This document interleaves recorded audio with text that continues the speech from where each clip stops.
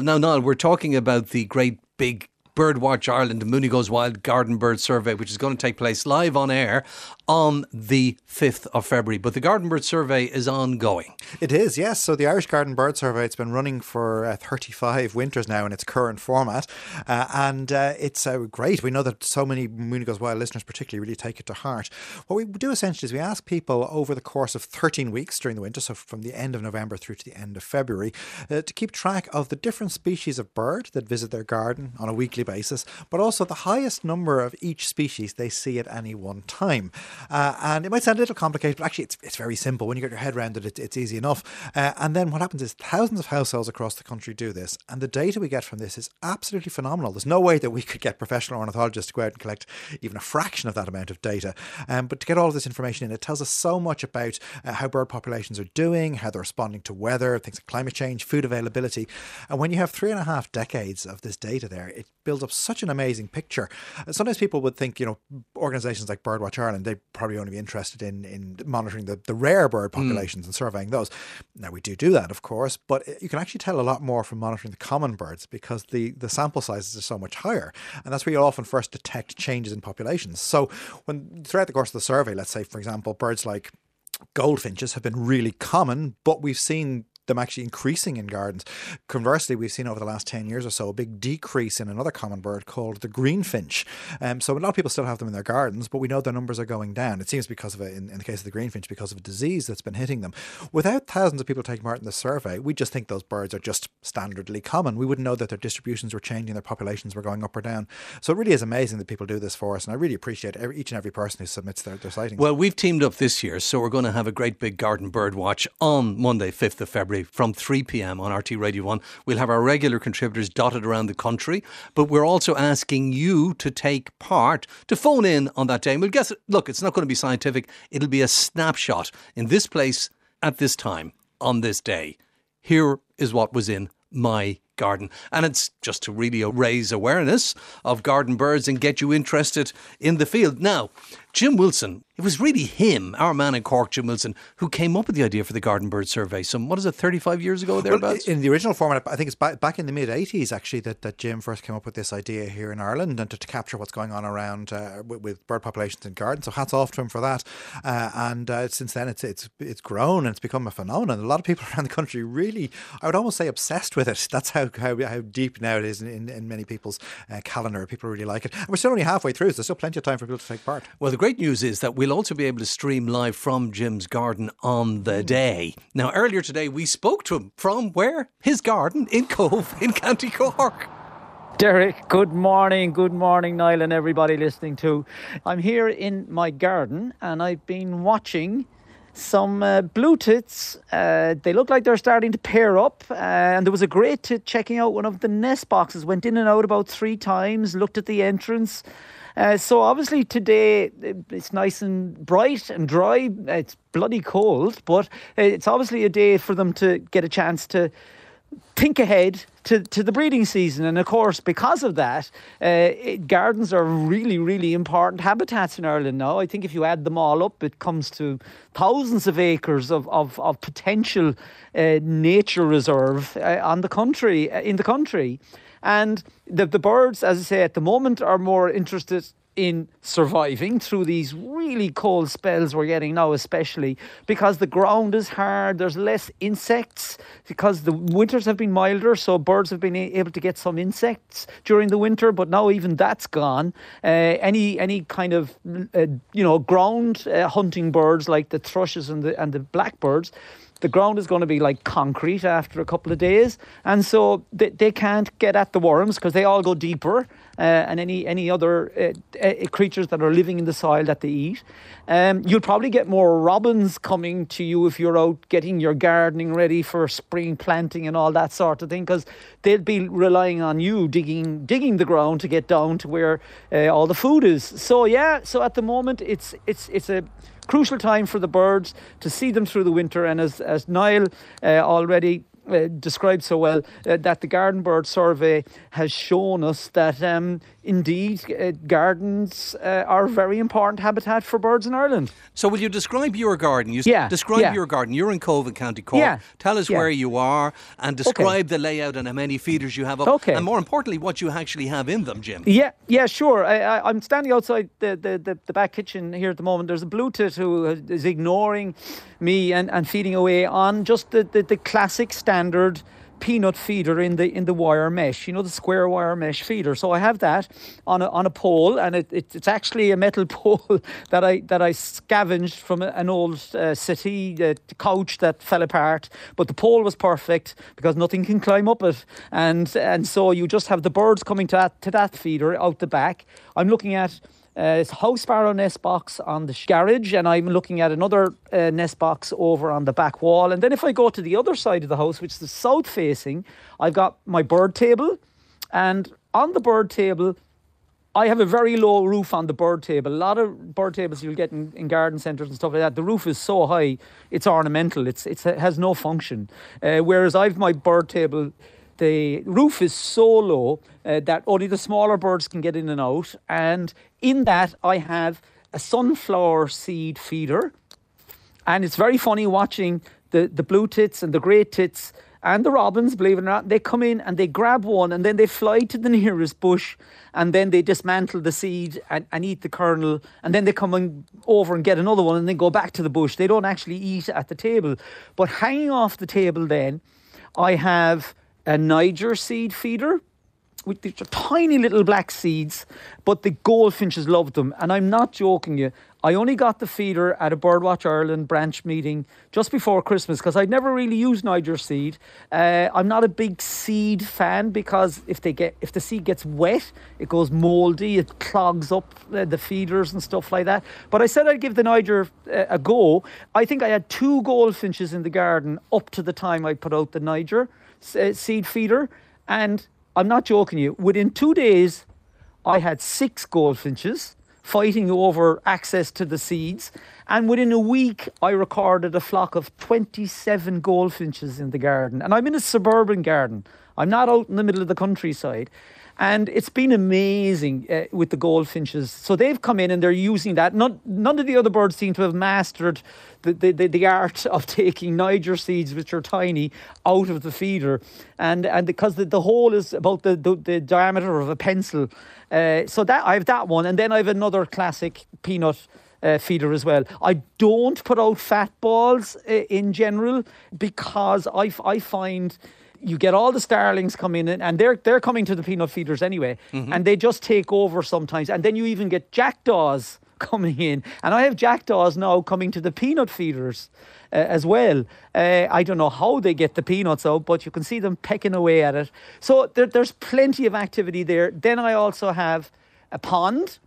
Yeah. And I get as many birds coming to the pond in the winter, because people often think in the winter, God, they'd hardly go for. I think they think of sea swimming, God, geez, they're not going to get into that cold water. But the birds don't mind it. They need to keep their feathers really in good condition. So washing is important. So we get as many birds coming to the pond as we do even coming to the feeders. So there's always something to look at. There's plenty of activity for them. They come and go.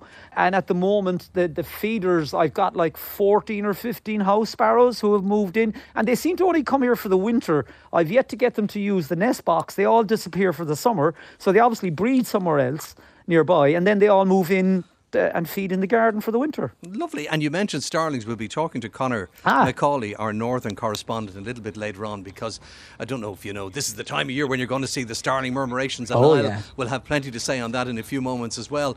But in Northern Ireland, just over and then under the Albert Bridge, if you live in that part of the world, you'll be familiar with it. It's a beautiful bridge. The starlings have been murmurating. Is that the word, Niall? Murmurating? Yeah, that'll do. Performing their murmurations for the last God knows how long. We've featured them on the programme lots of times. But anyway, they disappeared. and now they're back. Why are they back? We'll be finding out a little bit later on, Niall. Jim, really interesting listening to what you're saying there, particularly about the goldfinches, one of the loveliest birds I think we get in our gardens. So many people just love to see them. They're so colourful with those red faces, that lovely golden yellow in the wing. Who wouldn't want them in the garden? Now, when we first started the Irish Garden Bird Survey, that bird was quite scarce in Irish gardens. It was maybe only 3 or 4% of the gardens participating in the surveys were recording them. That has sure changed over the last few decades. The species now regularly gets into over 80% of the gardens in the survey.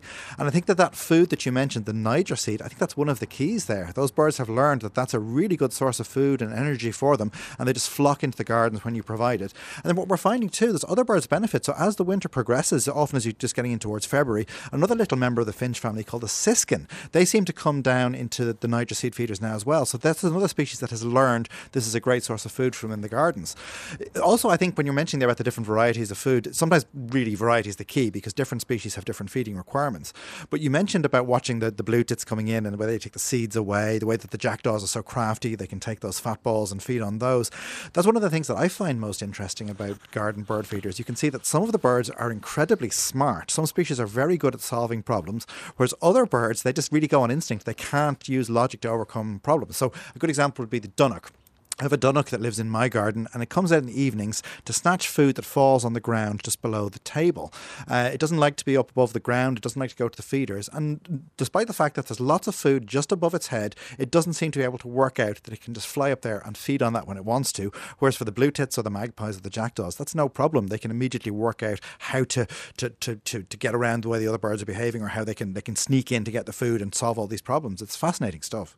To be honest, I'm just actually looking at a dunnock here, and it looks like it's looking at the feeder, but it's definitely wanting to be on the ground, and you're dead right. And another thing is very interesting when people get to watch feeders. You know, some people think it's just, a bird comes in, gets some seed and it goes away again. But as you say, there are so many different characters in the garden bird, lineup that come in and out. And what I often find very funny is when a bird is on the feeder, it doesn't, a lot of them don't like eye contact with any other bird. So you have one bird on one side and you have another bird on the other side. And if one moves around and eventually gets eye contact, they start chasing each other. And then they settle down again, and they're all happy once they can't see each other on the feeder. I had a flock of 6 long-tailed tits come in this morning, and there was a house sparrow on one side of the peanut feeder, and the 6 of them actually managed to cram in on the other side.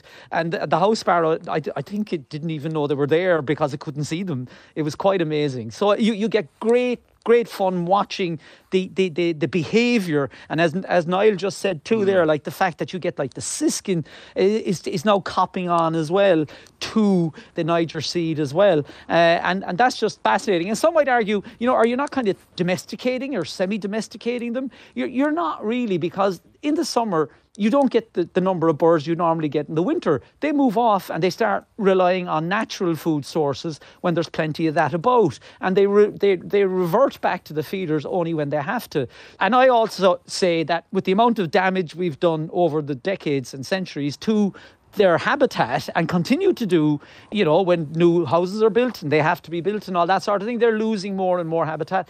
Then I think we're just kind of helping to redress the balance a little bit, and that I think is no harm either. Jim, let's talk to Eric Dempsey, because we're talking about some of the common species in your garden that come in. Eric Dempsey, who is in County Wicklow, who will also be part of this mega broadcast on the 5th of February. He gets some, unusual and rare-ish birds. Eric. Hello, Derek. I hope you can hear me loud and clear. Loud and clear, Eric. Well, as we are speaking, and as I was listening to Jim and to Niall there, and as I am looking out my window at the moment, I am in the presence of one of the most beautiful birds that in a million years I never thought I'd see on my nut feeders. I am actually watching a male great spotted woodpecker as we talk. And it is a stunning bird. If anybody's never seen a great spotted woodpecker, they're quite a large bird, about the size of maybe a blackbird, but they're quite upright, and they are black and white. But they have a beautiful red undertail. And also the male has a little red spot on the back of its head. Now, about a week ago, we also had an adult female in, and they are obviously nesting locally because in the summer, we actually had the male bring 3 juvenile birds into the feeders, and they were all sitting around on the trees as he went from the nut feeder to the nut feeder, and out and feeding the chicks in the garden. Now, in a million years, I never thought I would ever see the day. Oh, he's just gone off there into the other trees. I'm living just south of the lovely little village of Newcastle in County Wicklow, which is the home of East Coast Nature Reserve, and I'm about 1.5 kilometres in from the coast, so I'm slightly inland. And we have about, myself and Hazel, we have about an acre and a bit of a garden, and we've planted loads and loads of trees, hundreds of native trees. We have some very old things like an old oak and an old sycamore and beautiful old ash trees also in the garden.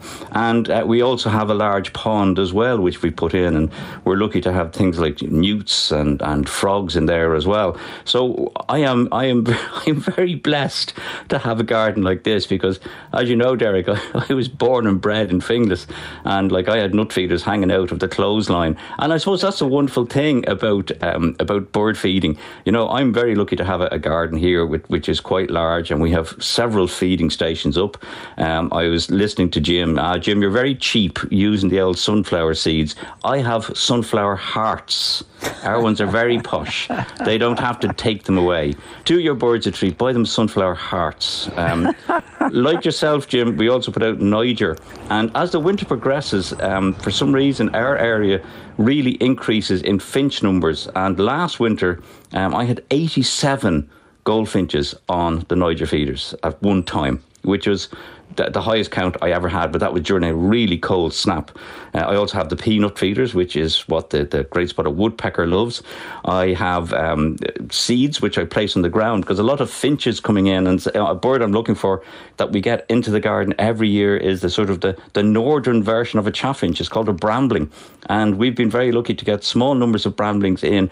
They don't usually arrive into our garden till about January or February. We don't get them any earlier than that, and we've been blessed by those. They're beautiful birds, blackish heads, and a beautiful deep orange breast. So I'm on the lookout for brambling. So I spread a lot of seeds on the ground. And we also have the suet bowls. And at the moment, most days we have a lovely male blackcap, which is a warbler now that winters in Ireland, probably from Germany or Poland or one of the Central European countries, and is wintering in Ireland. And it's a lovely grey, buffy grey bird with, as the name suggests, a blackcap. That bird is actually feeding exclusively on the suet bowls, as are the raiding parties of long-tailed tits. So I'm in a very fortunate position that myself and Hazel have this wonderful garden. And the downside to having a wonderful garden is you get nothing done. You come down to the kitchen, you have a whole day's work maybe of admin to do, and you have your breakfast and you look out at the garden, and then 5 hours later you're still having your fourth cup of tea and still looking out at the garden. So it is addictive, and I think that's the wonder of the bird survey, because people, once they start it, they do become addicted to it. And like, you have these incredible birds outside of your window in winter, and what most people of course don't realise would be that an awful lot of these birds, if you could translate what they're speaking, Swedish and Finnish. They're from Northern Europe, many of these finches. So it's a real pleasure to have birds like that in your garden.